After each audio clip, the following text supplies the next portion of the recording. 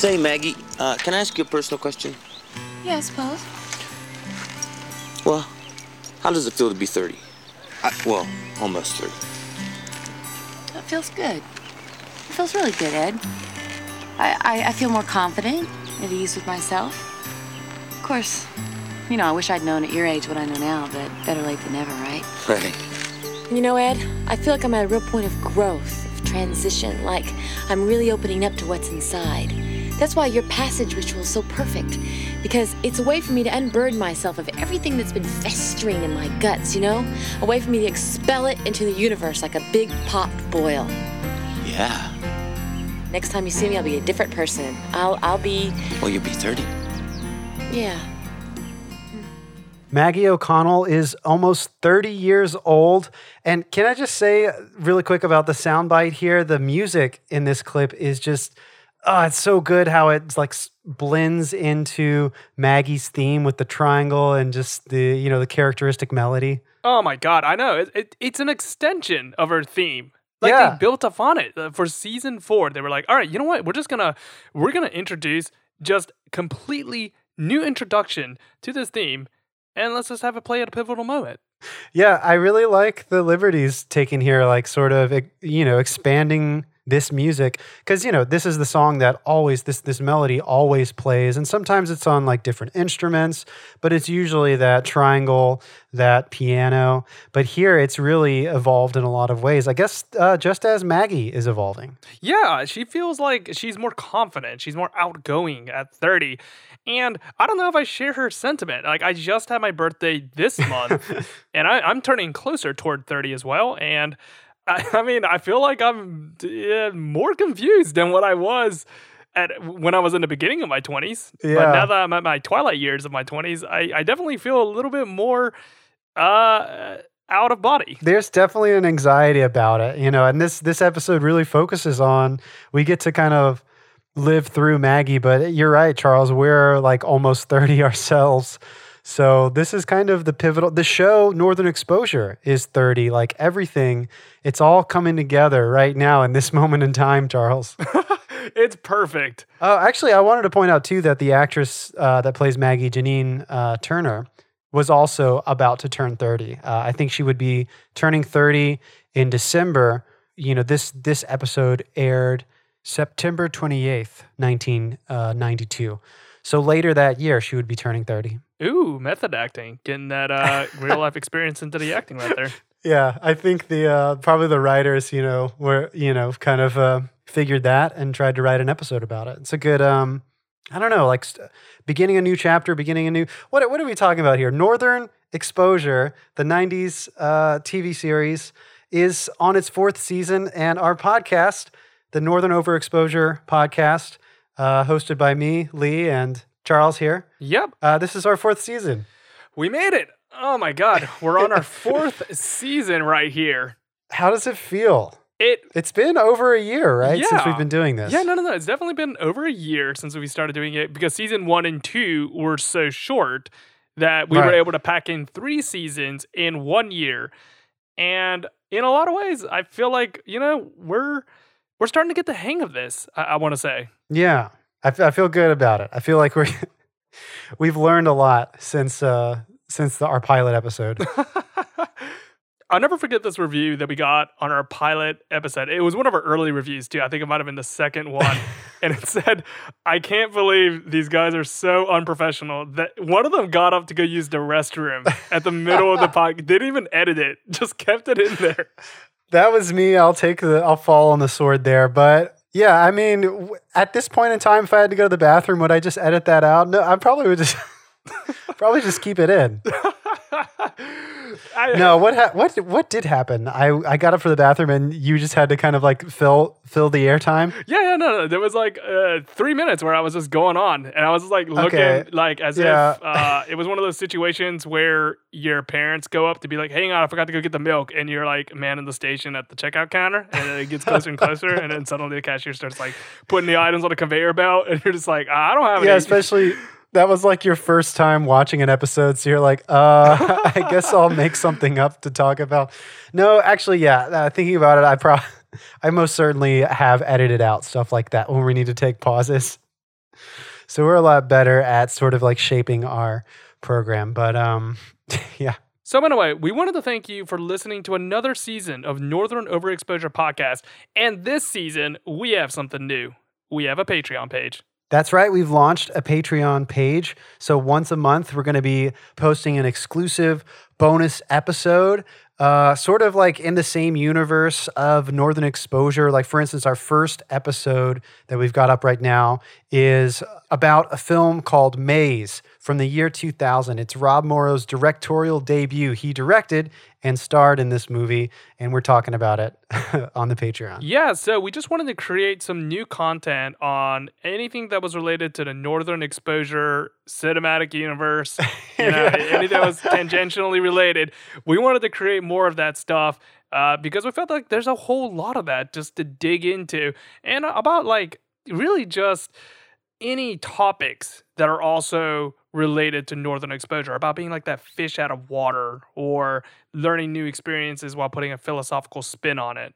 Yeah, there's definitely a lot that applies, or a lot that you could, there's sort of like a philosophy into Northern Exposure in a way that can apply to a lot of different things. So I think we'll really be branching out with these bonus episodes. Also, get this, for every Patreon supporter, we're going to mail you a vintage postcard custom designed by Laser Kitties, who did the podcast artwork of us. Yeah, we'll write you like a little postcard in the mail, a message from us, maybe a favorite quote from an episode, or a doodle of like a favorite still shot from the show. I love postcards. When was the last time you actually got one? Charles, actually, didn't I send you a postcard on the road? It was about a dream I had of Northern Exposure, right? Yes, that was the last time I got a postcard. What? I don't know when the last time I got a postcard was, but do you remember what the dream was? Well, it was your dream, first of right, all. Not but I was my trying dream. to describe it to you. It was like a lost episode of Northern Exposure that I dreamt. Oh, that was it. Yeah, you're right. But anyway, for every subscriber to Patreon, we're going to mail you these postcards. So please subscribe and support us. Yeah, maybe I'll mail you my my Northern Exposure dreams if I have any more. Well, Charles, today we're talking about Season 4, Episode 1 of Northern Exposure. It's called Northwest Passages. Holy crap, I'm an idiot. I didn't know that was the title of the episode. Really? That is a really interesting title, though. Why Northwest Passages? Yeah, I'm actually only just thinking about it now. What could that mean in relation to this episode? Well, it was the last uncharted territory of North America, wasn't it? I believe so. So maybe that could play into something. So let's go and let's do the thing that we traditionally do, which is overanalyze something all the way to the point of like over scrutiny. But if it could be like the final frontier, just like Alaska is, of your adult life. Like, so usually you have like this weird period where it's post-college, where you're like 22, 23 years old. And that phase kind of lasts into like your late 20s. But then after that, you're supposedly in your quote-unquote adult years at that point. Like, you're supposed to be set. Gotcha. So maybe that could be it. Like, this is it. This is the last part of yourself that you have to discover. Just like we discovered America. These are the last portions. This is the last part of you to discover. Yeah. And the word passage, that also signifies like, having to come through something or go through something. A sort of evolution, which I think Maggie really goes through in some small way, like, some changes in this episode. Yeah, no. I agree. That's a really good way to analyze the word passage. I wasn't looking into it that way. So this episode begins with Chris and Maggie walking down like a path, like this beautiful nature. There's like flowers on either side. It's a very long lens, like telephoto shot as they're approaching us. And yeah, Maggie's in a great mood. I like this exchange in the beginning. Chris says, "You're in a good mood." And Maggie says, "You know why?" And Chris says, "You had a good breakfast." It's just funny. But no, it turns out Maggie is turning 30. Yeah, it turns out she's really happy about leaving the past behind, trying to get a new future ahead of her. And, it's not really explained why they're even in that that forested area. Yeah. No, they're just, I guess they just found like a beautiful location to shoot at and thought, hey, let's shoot it here. I don't really know what they're doing. I think they're just having one of their morning walks, I guess. So in this scene, Chris talks about sort of the difference between the Western view of aging and the Eastern view. Sort of like in America, we've got this morbid fear of aging, he says, versus more like, in other cultures, it's maybe more of a reverence. With age comes experience and wisdom. But even still, Chris is not very helpful in this scene for Maggie. Yeah, he's talking about it, but with a caveat where he's saying, like, you gotta have, like, best of both worlds almost. Like, you gotta be young, but you gotta have the wisdom of a really old person. Like, you have to have achieved success at a young age. Yeah, he talks about how there's, like, certain percentages, like, if you're not gonna... Like, if you don't become a millionaire by the time you're 30, it's just not going to happen. At least 95% of the time, I think, is the statistic he pulls. That is a terrifying statistic. Yeah, I mean, I don't know. What is the quote? It's like 90% of statistics are made up or something. Yeah, I think I think Abraham Lincoln said that. So yeah, I don't know how valid this is, but still, he kind of acts like he's offering wisdom maybe to comfort Maggie, but it's very clear she's very uncomfortable after this conversation. Like, he's like, well, I guess I'll see you later. And that's the end of it. Yeah, so that's definitely the A plot of the episode, which is Maggie's 30th birthday and her overcoming, not quite being young, but not quite being old. Just kind of like getting to the next stage of life. Right. And I think there's sort of like a really beautiful theme that ties a lot of this, at least like the beginning of this episode, before more plot lines start to develop. But very early on, there's that idea of, this sort of milestone in Maggie's life. But then there's also, we'll get into this too because it becomes its own subplot, but Marilyn is studying the Alaska State Driver's Manual. She's looking to get her driver's license. And at the same time, Chris is on the radio, and he's talking about milestones in the sense of like a title, like a piece of paper. For instance, Chris has just been certified. He has like the certificate that he is like a certified radio engineer now. He passed some test or something to get the certificate. So, yeah, he kind of talks about like, I like his quote, does a piece of paper make two people more married? Does a bar mitzvah make a child a man? So this whole theme of milestones and, does a title really change anything? Does 30 really change your life? I don't know. He doesn't offer an answer, but he raises the question. Yeah, he kind of muses on that. And I'd say, like, the paper means a before-after, like a type of qualification where you jump through the right hoops in order to earn the respect that you are deserved of said certification right there. I am more inclined to say that the paper does mean something. I know a lot of the times whenever you get into an argument on these types of nature, someone will be like, well, what does that mean? It's just a piece of paper. It's like, yeah, but like, look at the contents of the paper. Like, that's not, come on, man. It's not. Did you read the paper? We know it's paper. Read what it says. Yeah. Like, I jumped through the hoop. No, yeah, that makes a lot of sense, Charles, actually. Yeah, I mean, it signifies, it's not so much, you can just say a piece of paper is a piece of paper, but it was acquired because of certain events, so it's maybe the argument is that you can't just summarize a whole story with just your certificate because, your knowledge goes much further than just a simple piece of paper can explain. But it's there to say that, you've reached this milestone, you've kind of reached this level of experience. So it does mean something in a way. So we next see Maggie in Ruth's store and she's picking up some items for her birthday. I think some cans of oyster. Yeah, smoked oysters, like artichoke hearts. Yeah, I guess she's going to make like a nice birthday meal for herself. Yeah, I don't know what's wrong with ordering a pizza, but you do you, Maggie. And she also picks up her mail, which she actually has a lot of. I was surprised at the amount of birthday mail. That's true. I forgot. Like she does carry a kind of a stack of envelopes there, but she opens one from an old friend. I forget the name, but the card, the outside of the card is like a little, just imagine like a birthday card with like some cartoon on it. And it says, "You're not getting older, ... Then you open up the card and the inside says, "You're already there." So, Maggie gets in this card, it's like one of her friends who is already married and, sends pictures of her kids. So, there's that sort of burden on Maggie. Like, she's 30 and she doesn't have kids. She's not married. Will she be a spinster? I guess, what do you think's going on in Maggie's head? Yeah, I think that Ruth is also kind of piling on right there about being older, because she's saying, like, it's okay if you don't have children. And Maggie's like, no, I still have plenty of options. Like, I can do in vitro, I can adopt, and Ruth is kind of humoring her. And she's like, yeah, you can totally do those things. Yeah, so we get the sense that, obviously in the very first scene of the episode, Maggie is embracing 30, like becoming 30. And she's got a very positive attitude about it, which I think is great. But you can tell she has some anxieties, which will start to unravel throughout this episode. So this is starting to pile on here. In the next scene with Maggie, she's at the Brick. She gets some beef stew. Shelley serves her a bowl of beef stew.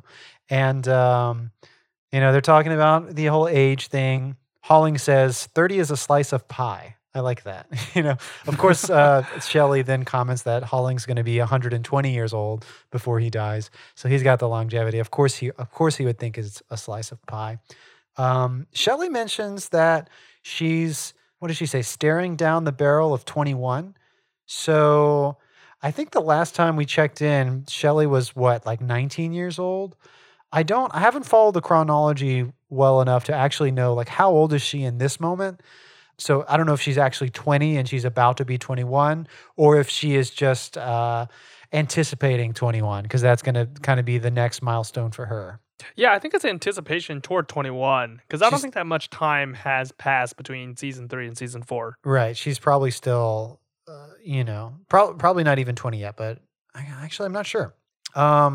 Anyway, what happens in this scene at the Brick? Yeah, it's at this scene that Ed introduces a new idea to Maggie about what his tribe does, which is that they write letters about their past, like to individuals of their past, and then they go to the river and they actually send the mail out into the river to have it be delivered to them. Yeah, it's like Maggie says something like she's going to spend her birthday in contemplation, closing the past and opening the door to the future. And as you said, Ed explains that this is a tradition for his tribe, at least. So they write letters to, I guess, people that are holding them back in their past, I think is what Ed says. And you send it down the river, and the river delivers the messages to these people, whether they be alive or dead. I guess in this case, as we'll see, Maggie has a lot of dead boyfriends, which is canon for the show. So she's going to end up writing them all letters. What else happens? I think it's in this scene where Maurice says he made full colonel at 30. Like 30 was a great year, at least for Maurice. This whole episode, Maurice is like writing a memoir in a way. And actually, I have to say, like when he first approaches Chris with like the very first sentence of the memoir, it's not bad. Like he's I'd say he's got a pretty good handle on writing, but it seems to annoy people throughout the rest of the episode. Yeah, I think that he lifted that from Lincoln's Gettysburg Address, right? Yeah, he does like the whole, like, it's almost like he's doing 4 but he uses some other measurement, but he says score. Yeah. In there. Yeah, I'm not saying that you can't use score, but like anytime you say score in like your it's Lincoln. Like no one else says that especially if it's at the beginning, right? If it's like at the very top. You can't lead with that, or it's just going to evoke the Gettysburg Address. Yeah. Okay. So before Maggie sets off into her 30th birthday camping trip, she actually goes to Joel for a physical, which initially I thought that scene was useless because I didn't think it was presenting any new information until later in the episode that it was actually a very pivotal scene. Yeah, because in this in her physical, she's running just a slight temperature. It's nothing to be alarmed about, but is that what you're saying? It kind of sets up, she's got some sort of like bug I think it turns out to be like a bacterial infection, right? I thought it was her appendix that had to be removed. Yeah, that is true. Like, when they get there, she has an inflamed or appendicitis or something. But I think what it is let's see. Later on, Joel says after running her blood tests, they indicate that she has a severe bacterial infection. or she could have one. So maybe that's what causes a problem with the appendix, or I'm not sure. We need a doctor. Did you know that you can't have your appendix when you go to Antarctica? Oh, wow. Oh, yeah, I think I heard about this because there's not really medical facilities. So if you had to get your appendix removed or something. Yeah, that's basically it. Like, there's no doctor in like a 500-mile radius. So you just have to have it removed just in case you can get inflamed and this exact scenario happens. Because like when this happens, is it called appendicitis? Is that what it's called? Yeah, appendicitis. So when that happens, like you can die, like, but it's a very easy procedure to have it removed, like, and it's happening. You're like, wow, my appendix hurts. Like you'll know that you have. I actually don't know. I'm so frightened of that. They say that it's really easy for you to know, but like my stomach hurts like all the time sometimes. Like I just wake up and be like, oh, my stomach hurts, and then it frightens me. It's like, is this appendicitis? Like, right, right. But yeah, so I guess the idea is that if it were to happen, it's a very simple procedure to have it removed. But because there are no doctors, or there's such a lack, it's just you're kind of in the middle of nowhere when you go down there. So I guess it makes more sense. You should just get it removed before you go, because if you're down there, it will kill you, and it will be for just sort of it could have been avoided, I suppose. Right. So before Maggie takes off, Ed comes to her place, which I kind of like. There hasn't been a lot of footage of her new place since her old place burned down, but it looks like this one's got like a little fence that is we're at the exterior, right? Yeah. Yeah, it looks really nice. And he hands her a map, really old school, and just tells her like X marks the spot. Like, this is the place you got to go to. Yeah, he's prepared the map for her journey, which is nice. Like he's scouted out a place. Like, this is going to be a nice, safe place for Maggie. And I mean, having said that, like Maggie is a bit of an outdoors person. There's an episode where she gets stranded with Joel. Remember Oi Wilderness? And she's really sort of the expert of the outdoors, I guess, in that scenario when it's just her and Joel. But even still, I guess Ed just wants her to have like a very relaxed, just a great camping site. So he found this nice spot by the river, marks it on a map. We get that glorious soundbite that we played from the beginning. And I think it's great, just like the way the music evolves. I know we talked about this up front, but especially the writing too, I really enjoyed. It's inspiring, it's empowering. I guess the one part of there's one line where she compares expelling your past like popping a boil or something, that's kind of the least flowery or kind of the most disturbing bit of imagery in that monologue that she gives. But I think everything in that monologue that we played in the beginning is like super just inspiring. In the music, when it hits Maggie's theme, chef's kiss. It's yeah, it's perfect, because right when the theme actually does hit, that's probably the thesis statement of her monologue. Yeah. So it's timed perfectly right there. And I wanted to dive into that little monologue of hers a little bit more. Yeah. Because the more that she tries to say that like turning 30 is just like a thing, and I'm just going to spend it alone by myself and just contemplate, you're actually turning it into a bigger deal than what it is originally, though. Like, her trying to deny that it's a big deal makes it a big deal. Yeah. Because she's going to go through this whole process, like this whole self-isolation and going to this camping trip and writing a letter. It's all very dramatic. It's all something you wouldn't do on an ordinary day. So It is, in fact, a new milestone. So I like the little button that Ed says when he says, like, you're going to be a different person because you're going to be 30. Yeah, that's a good point. Like, just the effort of trying to deflect, like you don't want to make this more important than it is, but just doing that gives it importance. But I think, I think I said this a little earlier.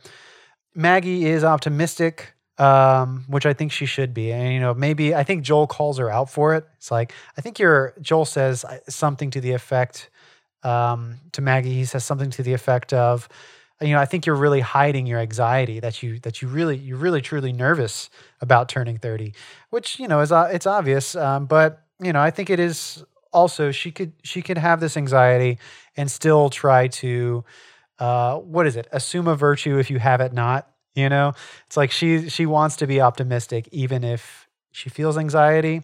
She's going to tackle 30 with as much, I don't know, confidence as she can muster. Hey, man, act as if ye have faith, and faith shall be given to you.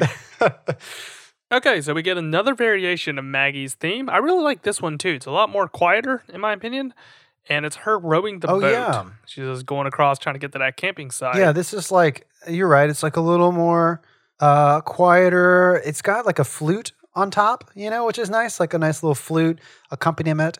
And yeah, these beautiful nature shots. She's rowing her canoe. It's very, very wide and high angled shots. And when we get closer into Maggie, like as she's pulling up to shore, like on, I guess, the riverbank, we can see that she's sweaty. I mean, obviously she's been rowing, but you know, as we progress throughout the story, we find out that she's kind of feverish too. So that's going to come into play. But I really like her interaction here. As soon as she comes to shore, there's just this guy who's set up camp there, this fisherman. I really like this extra for some reason. I guess he's not an extra. He's got like a speaking part. I found this on moosechick.com. The actor here that's playing this fisherman is Brian T. Finney. He was also featured in some of the episodes in season 3. He was a singing drunk, like a drunk person in the season finale, Sicily. Yeah, I guess it must be like in the old like Western days of the town. And he was in Three Amigos. He played a character called Teak. I don't know, maybe that was one of the characters who was also like in a bar setting in Three Amigos. Oh, that's nice then. So he's like an extra, and then he probably just got like that. He knew this role was coming up or something, or they're like, "Hey, we just need like a bit part. Someone just come audition for that," and then he got it. I think probably. I don't know exactly how it would work, but I guess like his casting agent probably worked with the show often. So anytime the show put out a casting call for certain roles, they would ask different casting agents, or maybe specifically they work with his casting agent a lot. And so she'd be like, "Oh yeah, I have someone in my agency that fits this sort of like one sheet, like whatever this character is described as. Yeah, let's get Brian T. Finney.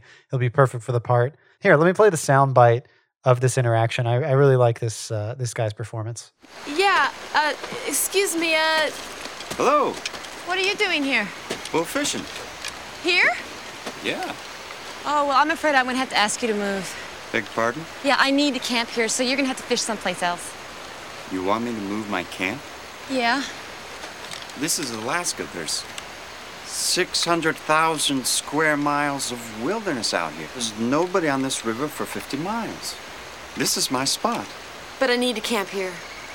You see, I'm from Grosse Pointe, Michigan, and I carry around a lot of baggage from the past. Yeah, I think I just really like this guy's voice. I don't know. I really like this character too, this little guy, this fisherman. Yeah, she really just, unloads onto him, just talks about her life, how her family life, of how her father wasn't there for her, how her mother was kind of passive aggressive, onto this poor guy. She's just really bad at explaining herself. Like she goes on and on, kind of without any context. It's this guy's obviously kind of bewildered, and I think eventually caves in and he just leaves. But I don't know. Maybe she's also very sick. She's maybe has a fever right now, but she's not speaking very clearly. Have you ever had a moment in your life where you encountered someone that was clearly going through what was more than the subject at hand, and like you knew they were working through something and you just caught them at a bad time? Yeah, I guess so. Yeah. I've never had that. Like, I've been the person that's done that, but I've never like gone to Target or something and somebody was just really raging like the price of the dog food or something. You're like, I bet there's something going on here more than just like the price of the dog food. Like, I think there's something deep down. Well, that's the thing too. It's like it would be hard to identify in someone else, because it's, I guess humans are capable of extreme empathy, but you're usually never thinking about that. When you run into someone, you don't think about what they're necessarily going through. But you can see it in this guy's actions. That like he can clearly see that there's something more than meets the eye right here. This like, scenario has dragged out far enough to where he can see what's happening. Yeah. So Maggie gets the campsite. She's writing letters by the campfire. Very beautiful shot. I think it's just like sort of like a oneer, like it's a one take thing. The campfire is glowing on her face. The music is swelling. She stands up, I guess, to go deliver the letters to the stream, and she's got like some vertigo standing up. So it's becoming, pretty clear. She drops the letter down. She's got some pain in her like stomach area, which I guess we later figure out is the appendix. And she kind of lays down and just to get some rest. Yeah, she just goes, conks out right there, and she wakes up to her 30th birthday. Yeah, she realizes, she's like, oh wait, I'm outside. What's going on? Oh right, it's my birthday. And is it in this scene, like right when she wakes up, when she sees it's Patrick Warburton is the actor who plays Glenn. Yeah, Patrick Warburton coming in strong right here. Right before she sees Patrick, though, she starts rattling off an order because she's hallucinating. Oh wait, what does she say? Yeah, she starts going through like this long, extensive order. I think I remember boysenberry being the word. Oh yeah, she wants like pancakes or something, right? Yeah. And then she comes to her senses that she's like, oh, no, never mind. I'm camped out here. And then Patrick stumbles out of the woods enraged because he read the letter that she wrote about him. Yeah. He says something like, did you stop to think about how this would make me feel? So it's like the letter actually made it to her dead boyfriends. And oh, you know what? I guess... when she's writing the letters by the fire, she does sort of read some of it aloud. And it does seem a little critical, right? Maybe of, I think she's maybe writing a letter to Rick at the time whenever we see her by the campfire before she delivers the letters. But yeah, like obviously whatever she wrote to Glenn, that's who Patrick Warburton is playing, whatever she wrote to him ticked him off, like really got on his nerves or really hurt his feelings. Yeah, he storms off, and Maggie kind of goes and follows him into the woods right there, leaving her campsite behind. I don't know what's so funny about, I don't know what it is, but I always find it very funny when there's like a shot of someone's back as they're like just like running away, like walking away from the camera. They don't say anything, but someone's calling after them. In this case, Maggie's like, Glenn, wait, Glenn. We can talk, and it's just a shot of Patrick Warburton, but like small in the frame because he's like just walking away. Doesn't say anything. I don't know why that's so funny. I think it's because it's in wide angle lens, right? Yeah, like when they're shooting that scene. That's probably like, yeah, they're tiny figurines that you can. I guess that they're angry, like you can sense it, yeah. But because their frame is so diminutive, it's a juxtaposition. I guess that's why it makes it so funny. Yeah. Yeah, maybe that's it. It's like they're so small and like they're kind of a victim. You get to see their whole body language in the wide shot. That's, what you're talking about. It's like the comedy plays out in the wide is what they say. Maybe that's it. It's sort of a conditioning of just laughing at the situation, this wider shot. He kind of stumbles up there. It's really funny. He doesn't really storm off because it takes him a while, right? It's not an efficient way like to get up that hill. I think he's great. Patrick Warburton, he's just like this great, big, tough guy, but sort of a buffoon at the same time. Okay, when you think of Patrick Warburton, what role do you picture him? Like, what is a quintessential film role or television role that you see him? So, I don't know if it would be quintessential, but just the thing that comes to my mind is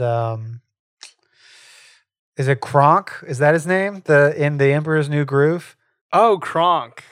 Yeah. What do you think of? The B movie. Wait, who is he in the guy that the woman is married to? Oh, or like wow. she's about to be married to. I forgot. I don't know if they're like actually engaged or anything, but like he's the only one in the film that questions this bee that's just talking. Like I always see him in that role. He's got a great, obviously a great voice talent too. Oh yeah, no, definitely. So during this whole sort of like fever dream that I guess you could call this a fever dream of Maggie's, whether or not it's real, if it's just in her imagination, but during this, it's kind of intercut with Joel. That's when we were talking about when Joel, he rushes into Ruth Ann's store, and it's a bit of an emergency. That's when we were talking about he mentions that he ran her blood, and she could have a severe bacterial infection, and she's out in the middle of nowhere. We need to find her. So Ed is also there in Ruth Ann's store. He's been working with Ruth Ann, I guess, still. And I really like this exchange. Here, let me just play it. Morning, Joe. Hi, do you know where Maggie is? She's at the river. I know which one. There are a million rivers. I need to find her. Do you know which one? Yeah. What's wrong, Joel? Is everything all right? So it's kind of hard maybe to read into the humor here just in this short bite without the picture. But what I think is so funny is Joel has this urgency, and he asks Ed, it's like, do you know where Maggie is? And he says, yeah. He says, she's at the river. And Joel says, it's like, well, which river? There's like a million rivers here. Like, do you know which one? And Ed says, yeah. Like, he doesn't say which one. He's just like, oh, yeah, I know where she is. It's like, well, you have to tell me. You need to tell me where she is because I have to find her. I think this is where the episode gets really good, though, because it introduces a third act to it, and there's urgency to needing to find Maggie. Because I thought it was just going to end with, like, Maggie having some sort of kind of what it plays out, honestly, with her ex-boyfriends. I thought it was just going to have that. But there is an actual conclusion to it, which is Joel coming in to save her. And I like that they went in that direction. They generally don't in Northern Exposure Dead. Like, they don't have these suspenseful, very action-oriented scenes. Yeah, I'm glad you pointed that out. That was something I noticed. I thought was like definitely a new direction. This feels more like ER or so, like more of like it's a medical emergency. It feels like primetime TV, if only for just a minute. I do like that they, during this whole sort of run, whenever they're like driving, I think there's a scene with Ed and Joel in the cab of his truck, and he's like, well, there's a million things it could be. Like, this could be wrong, this could be wrong. We just got to get to her fast enough. It's like action canoe, they're like canoeing really fast. But throughout all this, like, they do take a moment to stop and talk about. I really like when Joel and Ed are taking the canoe off the truck, like about to put it in the water and go find Maggie. They stop and talk, and Joel talks about sort of his own feelings about he's going to be turning 30 soon, right? He's not 30 yet. Yeah, he says he's just about to turn 30, and he's thinking about the ways that he failed to live up to the expectations of himself mostly. But I like his take on growing old, or at least why he thinks he's doomed. Because he's saying that when he was younger, he always got these awards because he was the youngest to achieve said mark. Like, he was like, oh, like, I did this at this age, and that made me much more ahead of the curve. But what's the point of being ahead of the curve if it didn't lead to anything? Now I'm at this stage, and everyone else has caught up to me. Like, it didn't matter that I was so ahead because we all end up in the same place in a way. And I kind of empathize with his thinking right there. And, thinking about how you achieved so much when you were younger, but then when you got older, you just like, it was all for naught. Yeah, I think we can all relate to what Joel's saying here is like, you achieve, I guess most people have, who are lucky enough to have a good childhood, it's sort of the glory days. And then also, like, if you're an achiever as a kid, I like what Joel says, I won't be a whiz kid anymore. Not the smartest, like as you said. I'm not adorable anymore. We'll get to that. I like that part of it. But yeah, I totally related. And this actually reminded me of, I think, a film we saw together, Charles. If not, we've definitely talked about it. I know you're a fan of Mike Birbiglia, the movie Don't Think Twice. There's like there's a character, I think it's Kate Micucci's character in the film, who the movie's about this improv group of comedians. Some of them go on to fame. Some of them just, don't really go anywhere. And Kate Micucci's character is, she's one of those that's not really excelling in, I guess, the comedy landscape. But I think she turns towards like cartoon. in comic books and stuff. She makes like a graphic novel, and it's called Best in My Hometown. Do you remember that? Yeah. That was something that she was working on in her own time. Like she kind of hid it from the rest of the improv troupe. Yeah, I mean, it has the similar themes and similar thoughts of like, excelling in your youth, and then where do you go from there? It's such a hard jump. It's not even so much saying that, like I was the whiz kid, and it's not going to matter now that I'm 30, but it's more that it's like there is a jump that occurs that you have to take. When you get older, certain milestones maybe, or just like certain parts of your life, they say like when you have your bar mitzvah, you become a man. But I think maybe you grow up a number of times in your life, and one of those times might be when you turn 30. Like you will grow up and you will change and you'll become more experienced. And sometimes it sneaks up on you, and sometimes it's sort of a leap of faith that you might have to take. Yeah. I gotta say, like, I think it hits home close to me because a lot of times when I did something when I was younger, it was because I would be like the youngest person on the stage that was doing this, or like I was the youngest person that was achieving said thing. So it was like a parlor trick for me, almost, where it was just like everyone else could be like, oh, wow, he's so young and he's doing the same thing that I am. But I'm much more older. So that gave me like, secretly like a sense of pride to be like, oh, I'm achieving this amount of success, whatever it was at that moment. But now that I got older, I'm like, that's no longer a factor now. Like the skill sets that I'm developed when I was younger is expected of me at this age if I was going into said field. So that's kind of where I'm seeing what Joel is saying is like, I'm no longer like, I don't have the adorable factor. I'm not a whiz kid anymore. That's something that you lose out on when you grow older, is that the expectations that people have for you only grow as you grow older. No one's going to be super impressed if you can do, I don't know, multiplication tables when you're like 30. It's super impressive when you're 4. Like, Yeah, no, it's true. It's like, it's the big, I mean, like everyone, it's kind of like a great leveler once you get up there in the years, I guess. I don't know what to say really. But I do want to talk about how Joel says I'm not going to be adorable anymore. I'm not adorable anymore. See? Well, you look okay to me, Dr. Fleischman. Thanks. Thank you, Ed. Forget it. Well, I didn't mean it like that. I mean, well, you're cute. Better than okay. I would call you handsome, but you're really not very tall. It's more like cute. There is a scene in American Dad that is actually very similar to what we're talking about. I think Roger the alien, he says, I'll tell you what's going on. I like Snot. He's cute and he's funny and he treats me nice. Reminds me of a young Paul Reiser. And Steve replies back, he is nothing like a young Paul Reiser. He's Rob Morrow on his best day. Oh, wow. What did a young Paul Reiser look like? I can only think of him as old. Let me see. He's not too bad. Like, he kind of looks like oh my gosh. Wait, he's the guy in Aliens.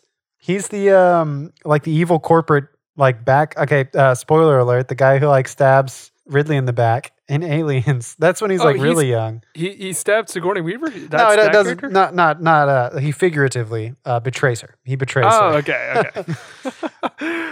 That is a pretty. Is that Paul Reiser? It is. Yeah. Okay. So he is quite attractive, I would say, in that film, and he's kind of flirty with Ridley in that movie as well. But I don't know. I think I would take. I'm looking at some other pictures of a young Paul Reiser. I think I would take Rob Morrow over. But I gotta say, I appreciate the Northern Exposure reference in American Dad. Yeah, so it looks like we're in a cookout. I don't really know what to describe it. It's like a picnic of sorts, but it is featuring all of Maggie's greatest hits. Yeah, all of her dead boyfriends, her exes. I would call it a cookout. There's like a grill. There's mention, I think, in some like dialogue, some like background voices are talking about beer and burgers. It's pretty awesome. There's just like people hanging out with the picnic table. Rick has got a gut now. He's got a bit of a belly. I saw at the top of this episode, you see like, the credits of like the guest stars, and Grant Goodeve flashed on the screen. And I think I mentioned this earlier in our podcast, but I've really liked Rick a lot more in this rewatching of Northern Exposure. So I'm glad to finally get him back on screen. Now he's got a gut. Do you think that was like an actual gut, or do you think they like stuffed a pillow into him? I think they stuffed a pillow into him, because I was thinking about that. It was like, maybe he gained weight, but specifically it was part of like the writing, why he has a gut now, because they kind of make a point. What is it? It's like, whenever Rick was going out with Maggie, she would like hide the ice cream from him if he like gained a pound or something. Like she was very restrictive on his diet. She says it was because she was concerned for his health, and he says it was because she wanted him to be attractive like a trophy or something. So now that they're not together, and I guess now that he's dead, he can eat whatever he wants and gain the gut. So I think it was part of the writing. So it kind of looked I don't know, it didn't look right, like an extra gut on him. I don't know. What do you think? No, I agree with you. I think that it was probably like a pillar or something, because it was part of the writing. Like they had made a point to have that in there. I think the problem that I have with this scene, and I didn't know it was going to go this direction, is that it seems like it's showing Maggie as this person that was defined by her ex-boyfriends. I thought that they were going to confront something else about Maggie's past that was holding her, but it seems like it's saying that like, oh, it's the way that I was treating my ex-boyfriends, and that's what's making me a flawed character. And if I can just correct those measures, I'm going to go on to 30 as a better human being. And I'm not saying that that's not a possibility. I just don't like a female character being anchored by her relationship with other men, especially with a character like Maggie, where she has all sorts of characteristics. And I don't think the crowning descriptor of her is the person that had 6 ex-boyfriends that died. Now, that is something that can be described as her, but when I think of Maggie O'Connell, I think of like very independent, headstrong, able to fix things by herself. She doesn't need anybody, but she also has a sensitive side. In this scene, it kind of depicts her as somebody that like, oh, these 6 men, they really defined me, and without them, I'd be nothing. Yeah, I see where you're going. Yeah. I like that this episode, it kind of does do a bit of a shift in this scene, because at the start of the episode, when she's, the first half, when she's planning to write all these letters to her ex-boyfriends, it's really sort of, she's taking this stance as, these people, these memories are holding her back, and this is something that she's got to expel from her life to move forward. So in this case, like all of her failed relationships and the problems that she's had with love, this is just holding her back, and she needs to move forward from this. And we come to realize that, it's not so much that these memories and these people was what was holding her back, but that there's also a way for her to begin to see what she was like in the past. Not just like her surroundings, not her environment or her situation, but herself that can also grow. It's not so much about shedding bad memories or bad experiences, but looking at yourself and finding room for growth there, how to change yourself for the better. But I guess I can also agree with you, Charles, like if we're just using this as a device to kind of be critical of Maggie's character, that's a little unfair.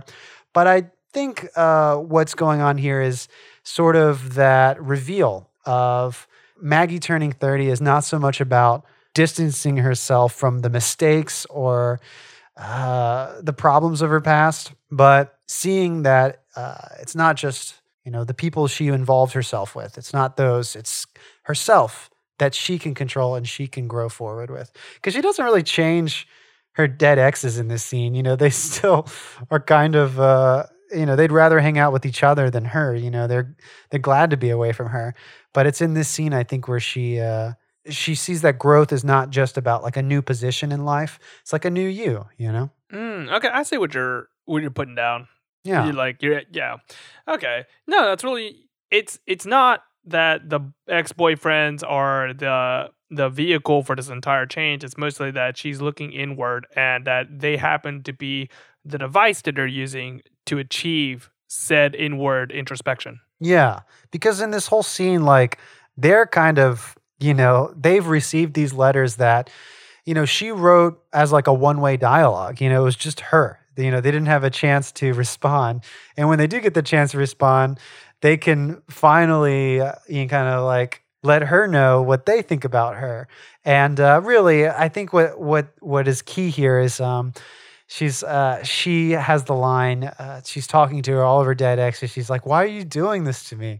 Why am I doing this to me? So she realizes that, even if this is like a real vision, maybe it could just be in her head, and it's her own scrutiny of herself that's going to spur on some growth, I guess. I think like the laugh out loud moment in this episode for me was the guy Steve reading the newspaper. Do you remember this? Yeah, he was the one wearing the brown blazer and the t-shirt. Yeah, he's kind of like in the background of the whole scene. Very quiet, like not trying to draw attention to himself, just reading a newspaper. And finally, Maggie has to call him out. She's like, wait, who are you? Who are you? Steve? Steve? Skandon? Steve Skandon.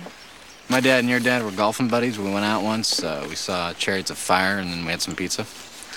We did. Just that one day? Yeah. Mm-hmm. Did we, But you're not. A Lightning oil rig. I was taking some pictures for an annual report. Boom. Oh man, I love how he delivers the boom at the end. Yeah. I guess he is part of the ex-boyfriend gang. Like, she says that she only spent one date night with them, and it ended, they played a full game of baseball, but like, does that really make him a boyfriend? That's the thing is, like, from this, I guess the canon from the show is that all of her boyfriends die. She's just got sort of like this death curse or something.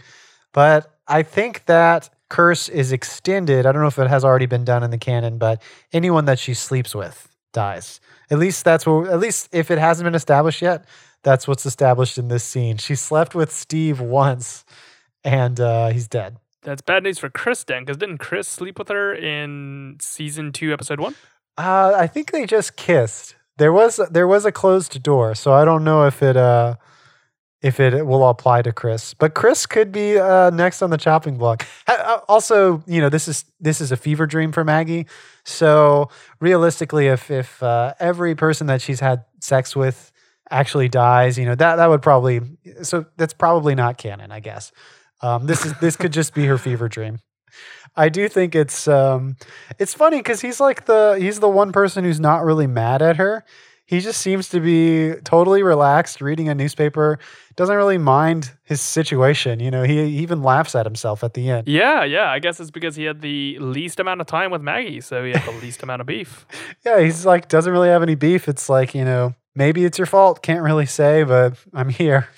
It's a funny image too, because it's all of her exes, and she's like wrapped up in a blanket, sitting there in the same, picnic bench with them. And that's when Joel and Ed enter the fever dream. Yeah, Joel kind of comes in defending Maggie, saying like, she came from a really tough childhood.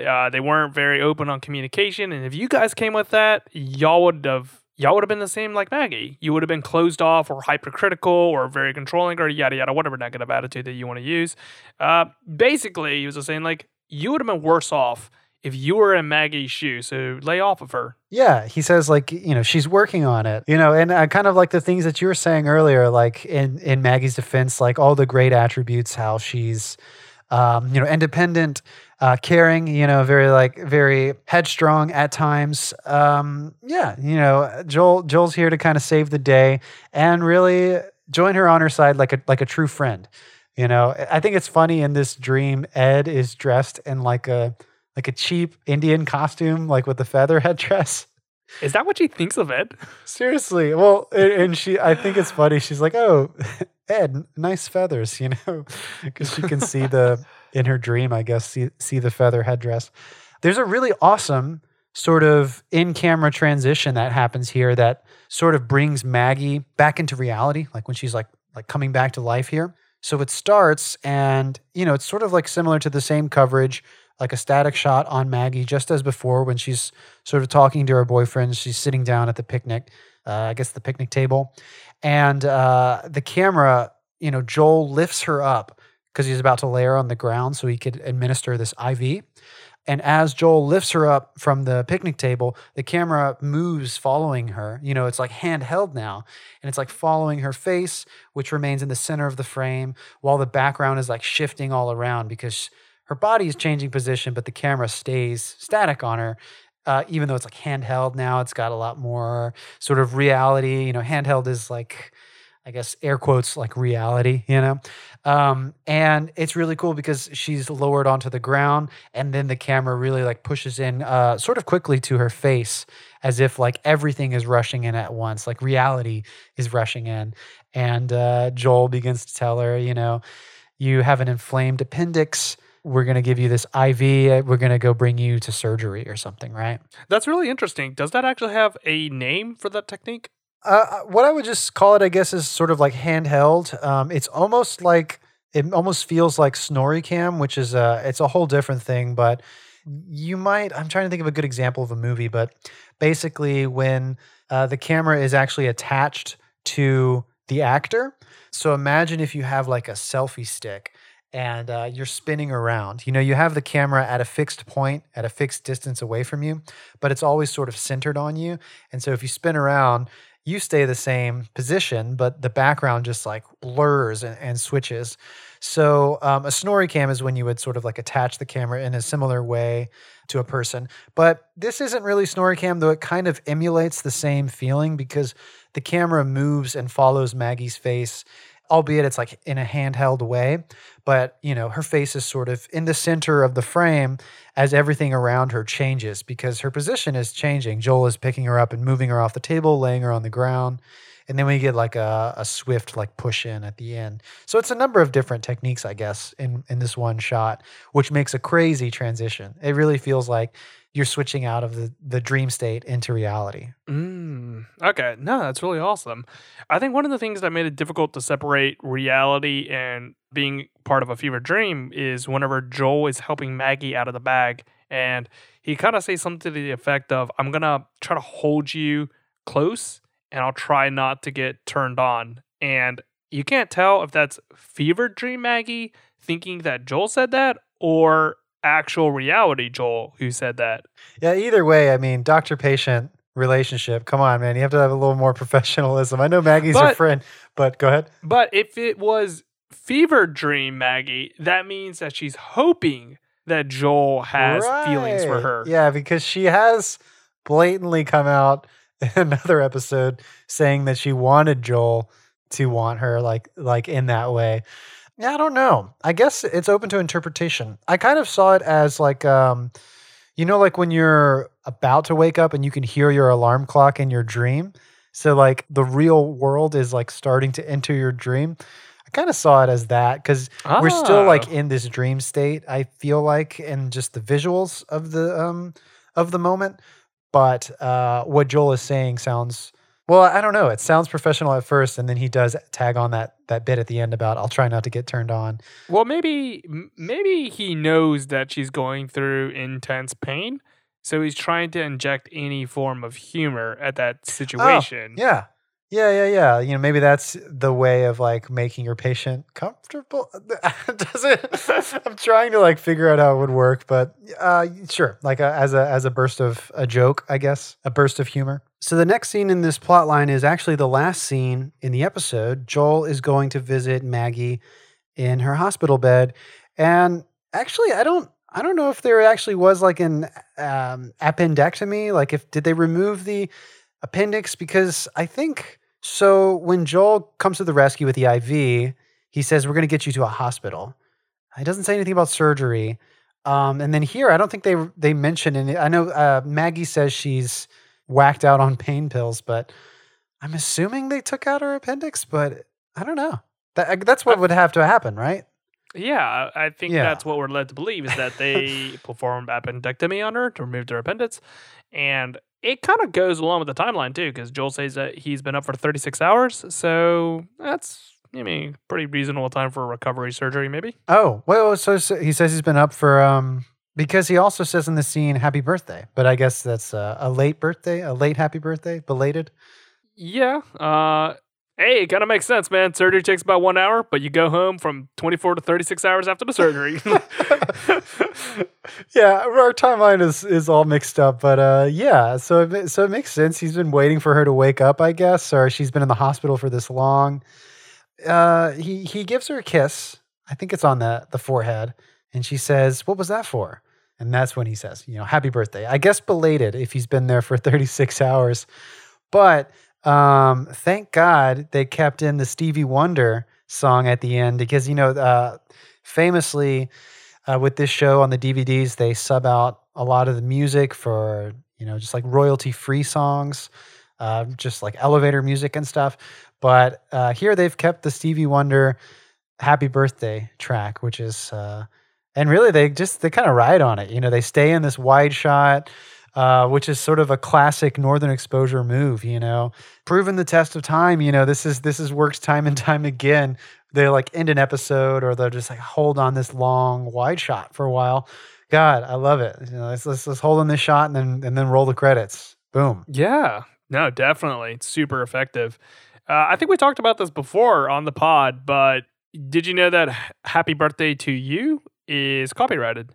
Right. So what's the deal with that? Yeah, so the story goes is that these two sisters created the song and then transferred the copyright to another sister who transferred it to a company, which transferred it to another company, which was eventually acquired by Warner Music.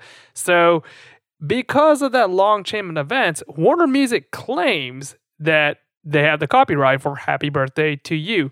But in 2016, a judge actually challenged them on that. So based on the ruling in this case, the U.S. District Judge Court George H. King came to the conclusion that Warner Music actually doesn't hold any valid copyright to the song because that long chain of sequence wasn't properly documented.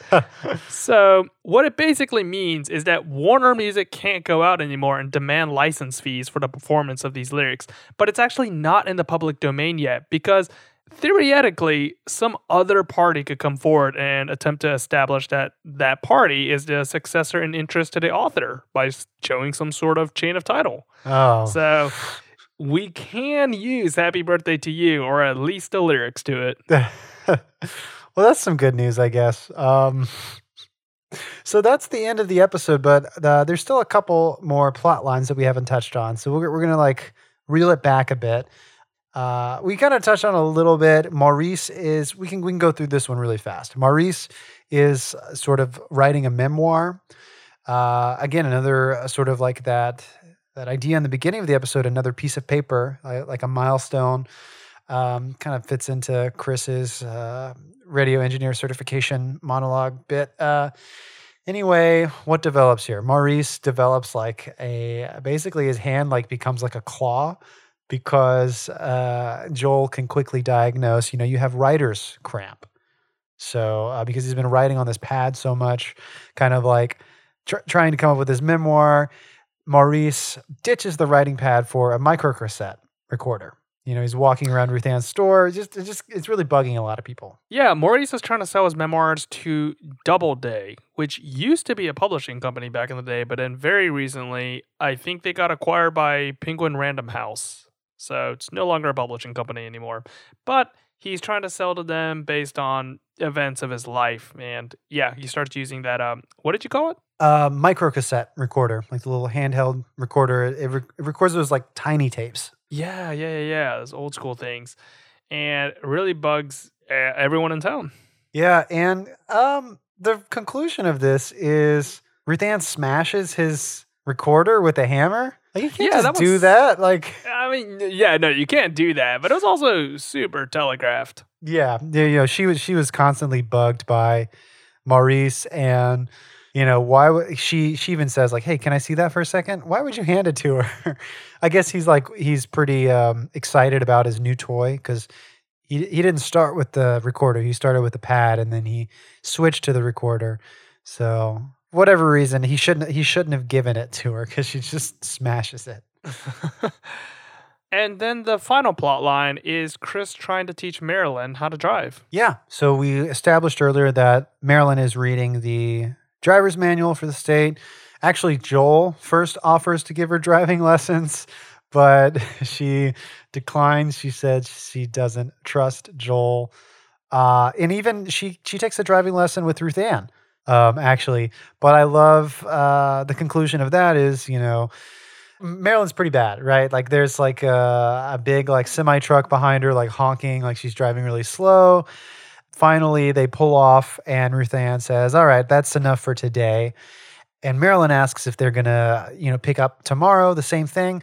Ruth Ann says, "No, I'm too old for this sort of thing," which is just a great excuse. I can't wait to be old enough to just say, "Sorry, I'm too old for that. I'm not gonna do it."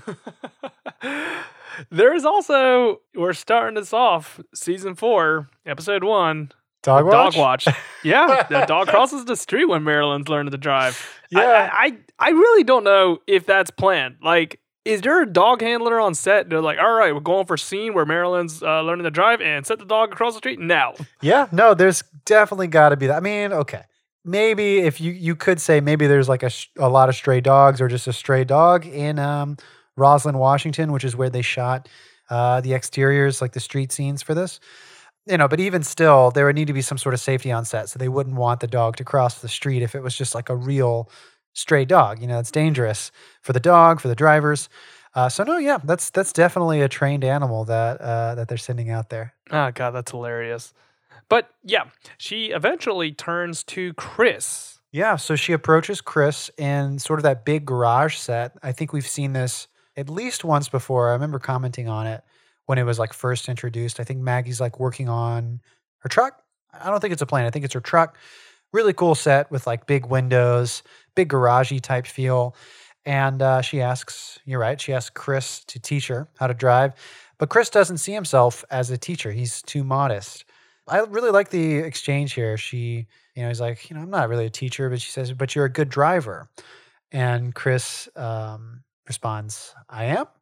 It's true. I am. Yeah, and that plays into the whole theme of it. It's like, just because you're really good at this thing doesn't necessarily mean that you'd be a good teacher, because teaching is a special skill on itself. Yeah, Chris really learns what it's like to be a teacher, and he kind of gets obsessed with it. Like, he's really into it. He's almost more into the driving lessons we see than Marilyn is. Like, he never, I guess he was too modest at first to take this teaching opportunity. But once he's got it, he really, I don't know, he's really digging it.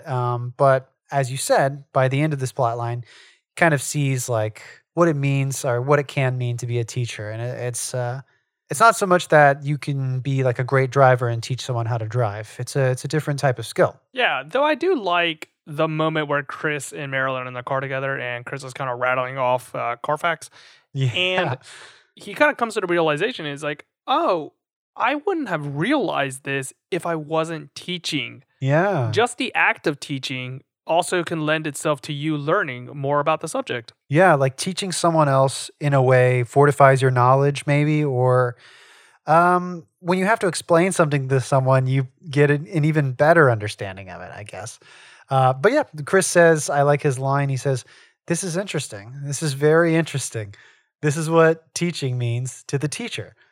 He thanks Marilyn in this moment, and I love her response. She says, "You're welcome." That is definitely true. I've had to tutor throughout my life lots of kids on like the math portion on SAT or something, and I have to like flip through the book myself to like relearn like how to find like the square root or something. And yeah, a lot of times like I have to think in my mind to be like, all right, how would I explain this to like a 15-year-old? Like, what is the most efficient manner for me to dilute information down to? And if I can't do it, oftentimes I'll be like, all right, then I actually don't know this. Like if I can't even do this portion of it. So I think that adage. Adage. I think the adage really is true. Is that like if you can't explain it whatsoever, like if you can't teach it, then you really can't do it. Yeah, no, there's definitely that's a good way to look at it.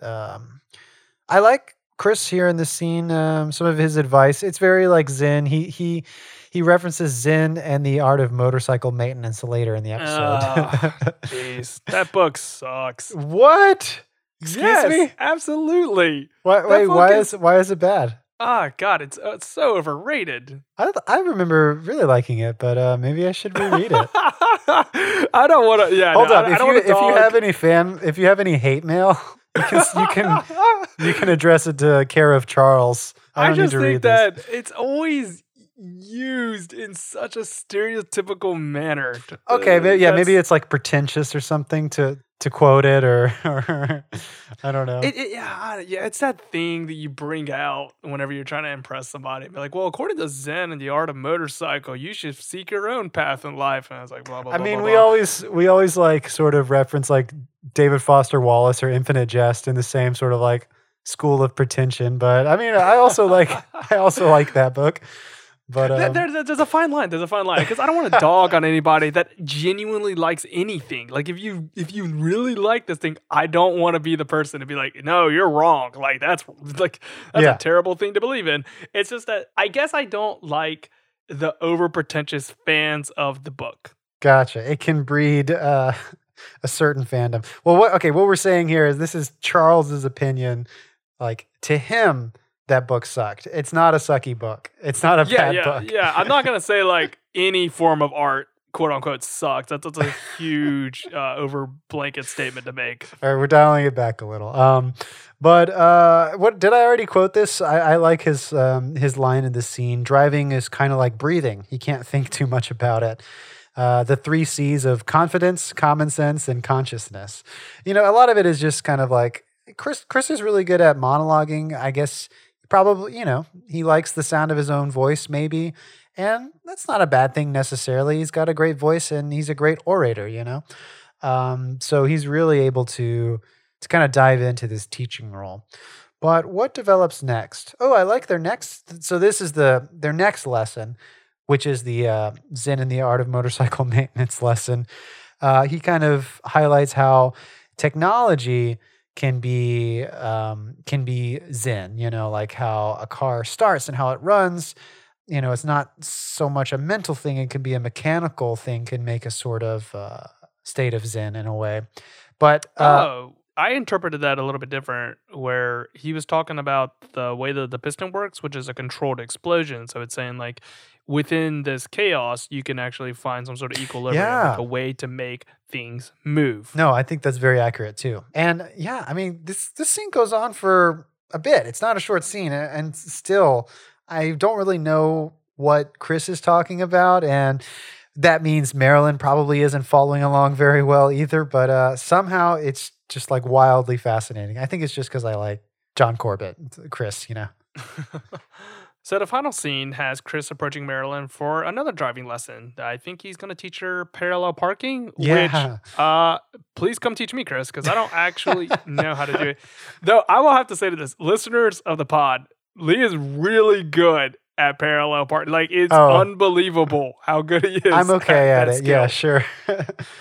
I'm not bad. Thanks. In fact, actually, Charles, now I'm going to teach. This is going to be like our own episode where I teach you, and then you decide you're just going to start riding a bike instead. Okay, well, you were just saying. So this is a scene where Chris goes to give Marilyn a driving lesson. Another one, you know, parallel parking. But what happens here? Yeah, so Marilyn declines him on his offer. Says like, no, like I just don't want to learn how to drive anymore. I miss walking. Yeah, which is, you know, kind of a simple answer, but I think it can also be profound. You know, again, maybe we just like to overanalyze this, I guess, or really look into it. But to me, in a way, her answer, I miss walking. You know, I think that's another point of view of just one of the themes of this episode of like entering a new phase in your life and growing and doing something new. In this case, Marilyn doesn't really want to drive anymore, which is not always a bad thing. You know, not growing, but maybe holding on to a tradition. That can also be very important, you know, and that's kind of the perspective maybe that Marilyn brings to the episode. Yeah, no, that's a really great analysis right there. It's not like maybe breakthroughs are overrated. Like, Yeah. you know, and I kind of believe in that. Like, in We've talked about epiphanies, this, I think, on the podcast. Yeah. Go I ahead. think we have too. Like, any door that can be opened so quickly can also be shut just as quickly. But yeah, it seems that Chris takes it really hard because, Yeah. I mean, I guess the answer is acceptable. She says, like, I miss walking, but to Chris, it seems like maybe she was just trying to protect his feelings because maybe he genuinely thinks that she thinks he is a terrible teacher. Yeah. Yeah. He had a lot of fun doing it, and it's kind of a blow, one, to see it end, and then two, to maybe realize that maybe it's that he wasn't a good teacher, or maybe it's that teaching is not as easy as it feels, or it's just something he doesn't fully grasp. When he thought he saw it so clear, I like the analogy he makes. It's in a monologue at K-Bear, the radio station. His analogy is, a student came to me with a desire to know the time, and I told her how to make a watch. So it's kind of like what you're saying. It's like you need to, I don't know, something about being a teacher maybe is like you have to get on the same level with the student. You need to understand what they know, what they want to know. And it's not so much about teaching them everything you know, but figuring out what they can or what they're willing to learn and what they want to learn, Yeah, it's showing them the road rather than like, babysit them throughout the road and all that. So Yeah. I have to say, his metaphor kind of runs counter to that Oh, yeah? old one where it's like you give a man a fish, he won't be hungry for a day. You teach a man how to fish, he'll never be hungry. Because Yeah. that's the same thing though. Like a man approaches you, he's like, I'm hungry. It's like, let me teach you how to fish. He's like, but I'm hungry. I just want to eat now. Like it's kind of like the same thing. Yeah. Well, I guess I will. Yeah, you're right. But I mean, if someone approached you and is like, "Hey, what time it is?" Sorry. Sorry. Yeah, but if someone approached you and asked, "Hey, what time is it?" and you said, "I don't know, but I can show you how to make a watch, and that'll solve your problem." That'll be like 3 hours later, so I won't need to know what time it is. If I've, by the time I've learned how to make a watch. Sorry, I can't get this sentence out because I was like laughing a lot for a second. It's okay. Yeah, I see what you're saying. Yeah, but So speaking of teaching, our guest for today's episode is actually our old high school teacher, Ms. McFarland. yes, yeah, Charles, we've been talking about this for a while. We really wanted to get Miss McFarland on an episode at some point. And this just kind of felt right, just it has it's kind of a subplot, but kind of focuses a little bit about the mindset of a teacher, what it takes to be a teacher. And what better than to hear from a teacher, their point of view. It turns out Miss McFarland is a big fan or was a big fan of Northern Exposure when it was on the air at the time. So I'm curious to see if she remembered this episode. But yeah, before we toss to Miss McFarland, I wanted to quickly mention, Charles, do you remember in Miss McFarland's class, we were assigned the book, How to Read Literature Like an English Professor? Yes, that was the first book she assigned to us. It was our summer reading whenever we were just coming into her junior class. She assigned that and F. Scott Fitzgerald's Great Gatsby. Oh, again, another, oftentimes, like, I can remember in school, like, any book that you're assigned to read, you're just like, oh, I don't want to read this. But I don't know. I guess at that time in high school, I was really into classic literature. And it was those types of books, the assigned readings, that I was the most excited about. Like, I would be checking out books from the library that were just classic literature that most kids would get assigned to read and just sort of hate. But I don't know, maybe that's a large part due to her teaching, her class. But I did want to talk about How to Read Literature Like an English Professor, just because I feel like we use things that we've learned from that book all the time on this podcast.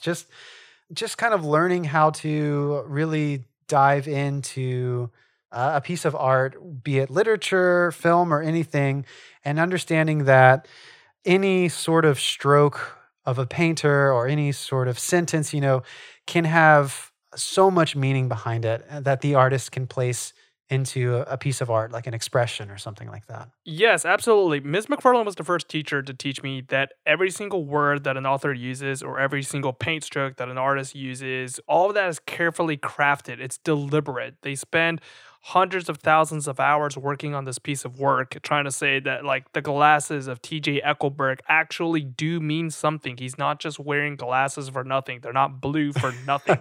There's symbolism within this stuff. And I know that a lot of people like to roll their eyes and say like, "Oh, you're going way too into it. Like it's just this because it's this. It's description." Yeah. But I think that that's doing a disservice sometimes to the authors that worked really hard or to the artists themselves. And I was definitely one of those kids coming into her junior class that was getting their mind blown when she was just dropping Great Gatsby symbolism, being like, "Oh yeah, this is why it's this way, by the way." And we were just like, "Oh my God, that's Mind why it's got explodes. Alzy." Okay, all right. No, you're right. Yeah, some people might roll their eyes, and it's true. Like I think a lot of what we do, Charles, is maybe going a little too far sometimes, just to kind of like spread it very thin with analysis.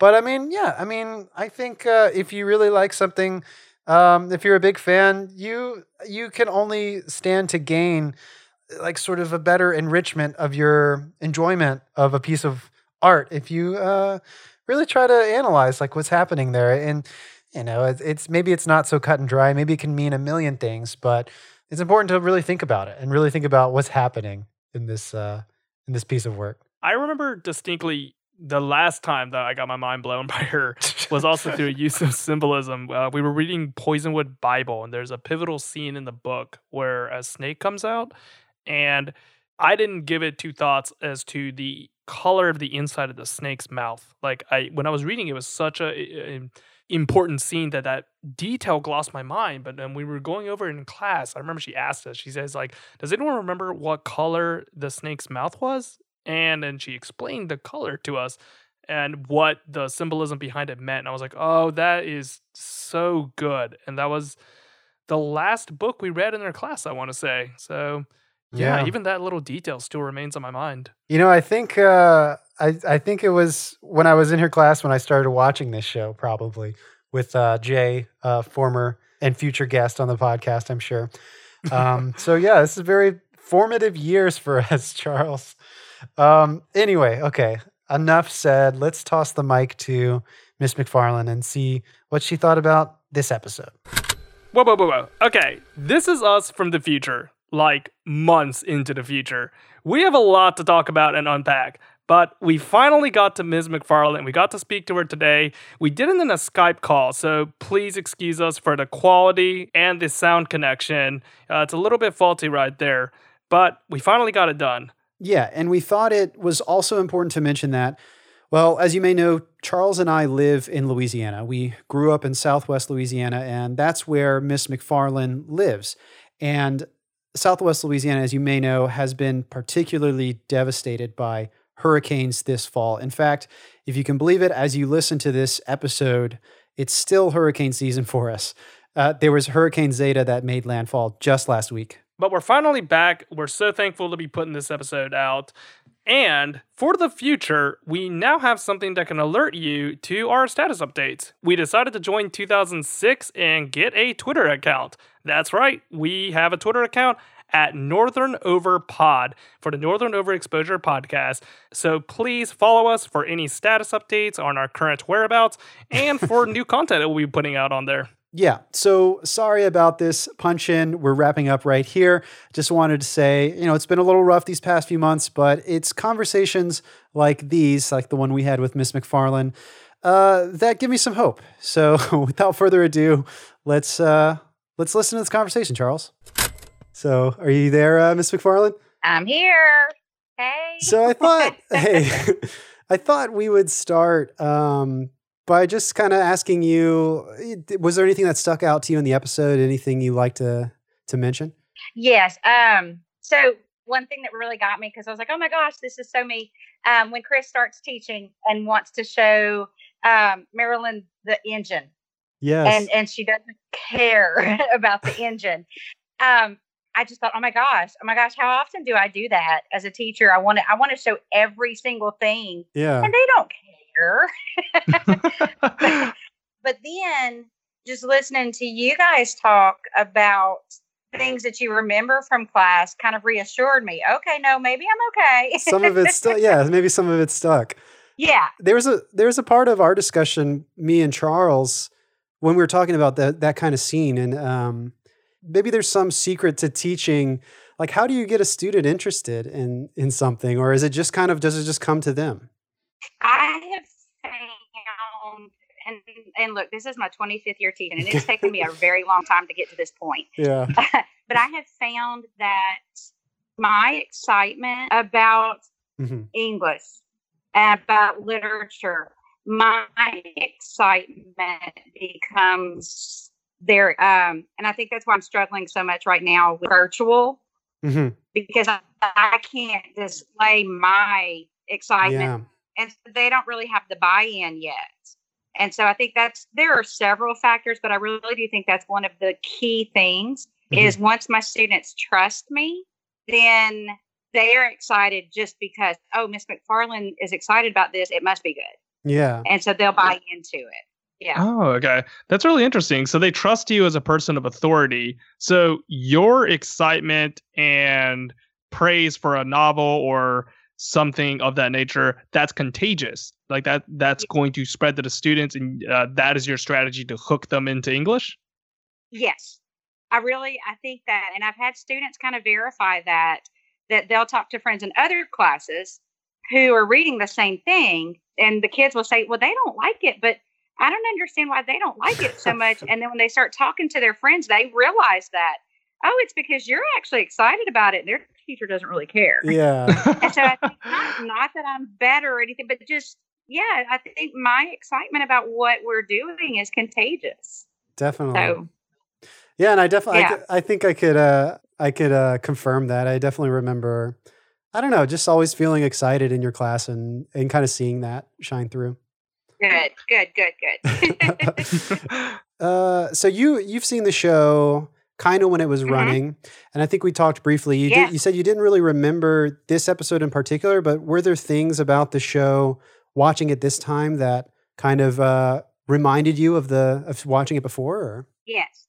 See, I was very young when I watched it. I want to say I was in college. Wow. When I watched it, and so it really kind of did bring stuff back to me. My favorite character was Chris. And nice. I think, the young college me was because he was good looking. But also just he's kind of philosophical, and I like that. And so that kind of came back, and I was like, oh, yeah, I remember this. I like him. I always liked Maggie. Yeah. And this isn't necessarily about the teaching, but in this episode where she's turning 30. So I'm like 16 years past that now. Whereas before, that wouldn't have meant much to me. But now I'm like, oh, yes, I totally get what she's going through. And I remember turning 30. I remember turning 40. Yeah. And what a big thing that is. So that was kind of fun for me as a 46-year-old to watch. Yeah. Charles and I were talking about it because I'm 29. Charles, are you 28 or 29? 28. Yeah, we're coming close. So, and the show itself, Northern Exposure, is 30 years old. So it's kind of this weird, everything is aligning. And yeah, so, it's a big, it's a milestone, I guess. Yes. It's kind of, I don't know. It's cool to go back and watch it again as, just with a different set of eyes. Yeah, I found that's oftentimes something that's really useful, particularly whenever you're reading a novel that you enjoyed whenever you were a teenager. I think rereading it whenever you are in your, I don't know what to call the 20s, your mid-adult life, your quarter life or something, post-adolescent life, early adult, but early adult, the fun years. I have a book that I do that with. I do that with Catcher in the Rye, where I would revisit it every couple of years. And I oscillate between thinking like this is an amazing piece of literature to thinking like this is hot garbage. JD Salinger is nothing, and then like oscillating right back to be like, no, hang on, he's amazing. This guy is brilliant, doing that. And I think that's really interesting that you're doing that with Northern Exposure, where you're going through, probably not with the gamut which I'm experiencing, but you're seeing through new lenses, like you were talking about, how the show can just change so much whenever you just get older. Mm-hmm. Yes, and I see that with novels too. Things that I teach. Just my age makes it different than what my students see. And I'll often tell them, go back and reread this when you're older. Yeah. You'll have a completely different perspective. And I don't know that they do that, but I hope so. Because every year I find something new in a novel just because my perspective is changing. Have you ever actually changed your interpretation of a novel from the beginning of when you were teaching to now? Absolutely. Wow. Perfect example is Othello. And I know I did Othello with Lee's group because I remember Brick. Oh yeah. Yeah. So in Brick made me cry. Oh, in Miss McFarland's class, we got to paint one of the bricks on the wall, and you could sort of, the tradition was you kind of put a favorite quote, or I don't know, make a beautiful piece of art on this, like what would you describe it as, like 6 by 12, maybe it's like a rectangular brick, inches is what I mean. But mine was the quote from Othello. I think it's if after every storm came such calms, may the winds blow until they have wakened death. Yes, I'm so proud. Yeah, I mean, it definitely was it really resonated with me, obviously enough to write it on the brick and to remember it today. Yes. But that play, my opinion of Othello has changed over the years. Mm-hmm. Like I viewed him at first as just, I felt so sorry for him, poor thing.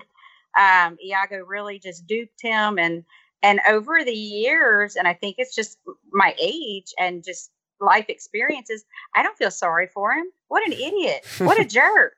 Yeah. Come on, use your brain. What are you doing? And so.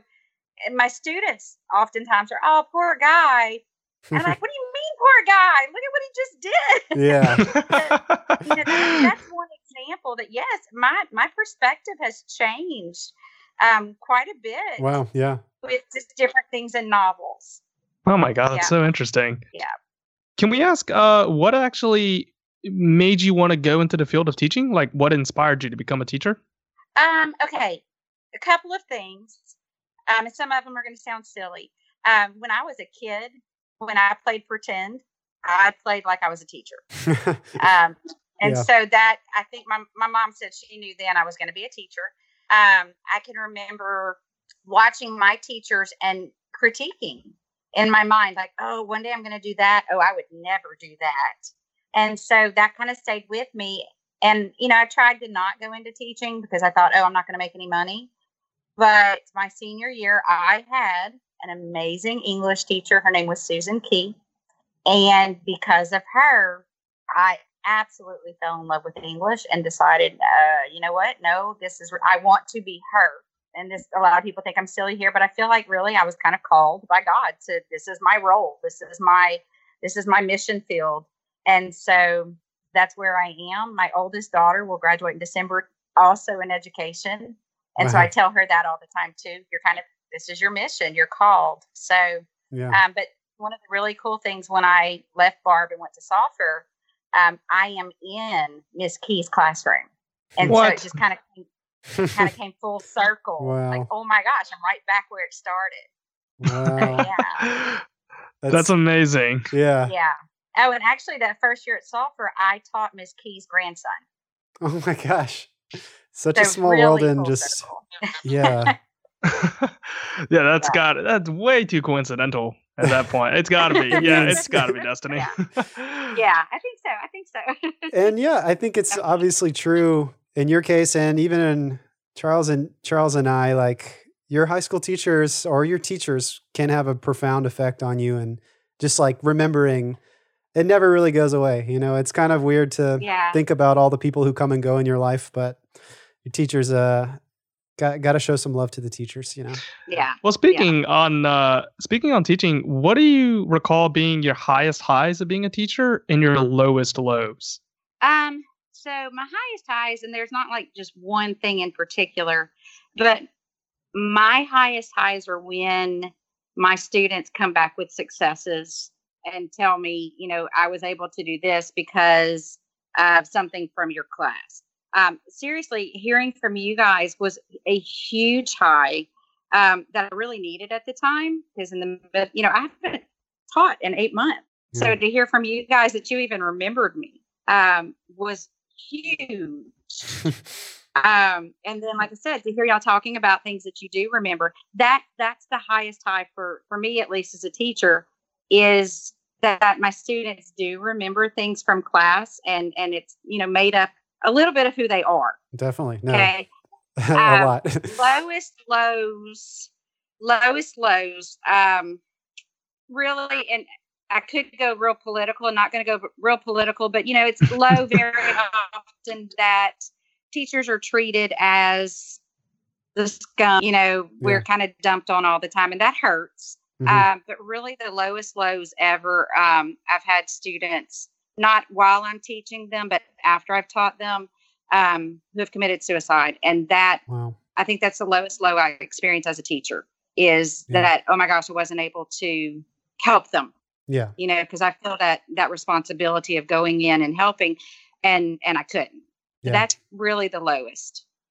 So you felt that you weren't just like a teacher for English. Like it's not limited to just that small of a scope. You feel like you're actually their teacher through their adolescence. You're supposed to guide them through. So you love it whenever they come back and they made it through that difficult passage. It'd be like, I came out the other end, your guidance helped me become this person. And then, I can't even imagine how incredibly sad that is to hear that like somebody couldn't make it out of there. Right. And having to like read that, years down the road, and having to be like, I remember him. Like I remembered him or her, exactly what they did, and how it ended up like this is tragic. Very, very. And it just kind of stays with you. Yeah. Okay. Well, not to try to pivot. Let's see. So let's end it on the happy one. Yeah. So we often ask, or we try to ask our guests on the show, a question. Maybe this can fit to your situation or maybe not, but thinking like Joel Fleischman, have you ever been in a situation where you were stuck or you didn't want to be in a place, and in the end you hopefully gained something or found yourself changed for the better? Okay. And I thought about that, and to be honest, like even the young me, when I was watching Northern Exposure, knew that he was supposed to be there. It wasn't a question. I got that. I think I've always felt like where I am is where I'm supposed to be. I think that's just like a good way to go through the world, just to, it's not necessarily like, you shouldn't think of it as things around you are like robbing you of your power, but that this is where you are and you have the power to do what you need to do, maybe. Right. And I think because one thing I was going to say was, this past 8-month period where I'm not teaching, mm-hmm. Well, I'm not where I'm supposed to be, but then I put myself into a different type of school situation where I was still there and kind of realized, no, that was what I was supposed to do at this time. So I cannot think of a time that I just really felt I should be somewhere else. I'm very comfortable in where I've been, and that may be because I'm 46 and just know that now. Yeah, you're wiser. I don't think you understand how mentally healthy that is. No, that is a great answer. Yeah. Oh no, I do. I do. No, in fact, our priest gave a sermon the other day and said, his whole thing was bloom where you're planted, and I don't know, I'm just kind of sticking with that. My mantra for the past 6 months comes from the book of Esther, and it's perhaps you were made for such a time as this. And I'm just kind of holding on to that. Yeah, I love that. Yeah. Well, Ms. McFarland, thank you so much for coming onto the podcast. And I'm just so excited to be talking to you right now. And I'm loving this. Yeah, we'll keep talking after we stop recording. But thank you again. Thank y'all so much for inviting me. Thanks. Okay, Charles, that was season 4, episode 1. We made it. Next episode is the second episode of season 4. It's called Midnight Sun. You got any predictions? Does someone from the Nordic countries come visit Sicily? Because I hear that they experience like daylight and nighttime much more differently than we do. So I'm gonna guess it has something to do with that, like somebody being temporally displaced. Yeah, I think you're pretty close here, Charles. That is very true. Yeah, there's like that phenomenon that happens at these upper latitudes. Okay, well, I won't spoil it. Let's talk about it next week. Charles, thanks for podding. All right, talk to you next week, Lee. Northern Overexposure podcast is edited by me. Our theme music was remixed by Matt Jackson, who I should mention has just released some new music. You can hear it wherever you listen to music. Just look for the artist Tom Yanks. The album is called Bloom the Grinds. Thanks to Laser Kitties for our podcast artwork, and a very special thanks to Mrs. McFarlane and to all the teachers. If you'd like to write in, you can reach us at Northern Overexposure Podcast at gmail.com, at Northern Overpod on Twitter, and we've got that new Patreon at patreon.com/Northern Overexposure Podcast. And of course, thank you for listening.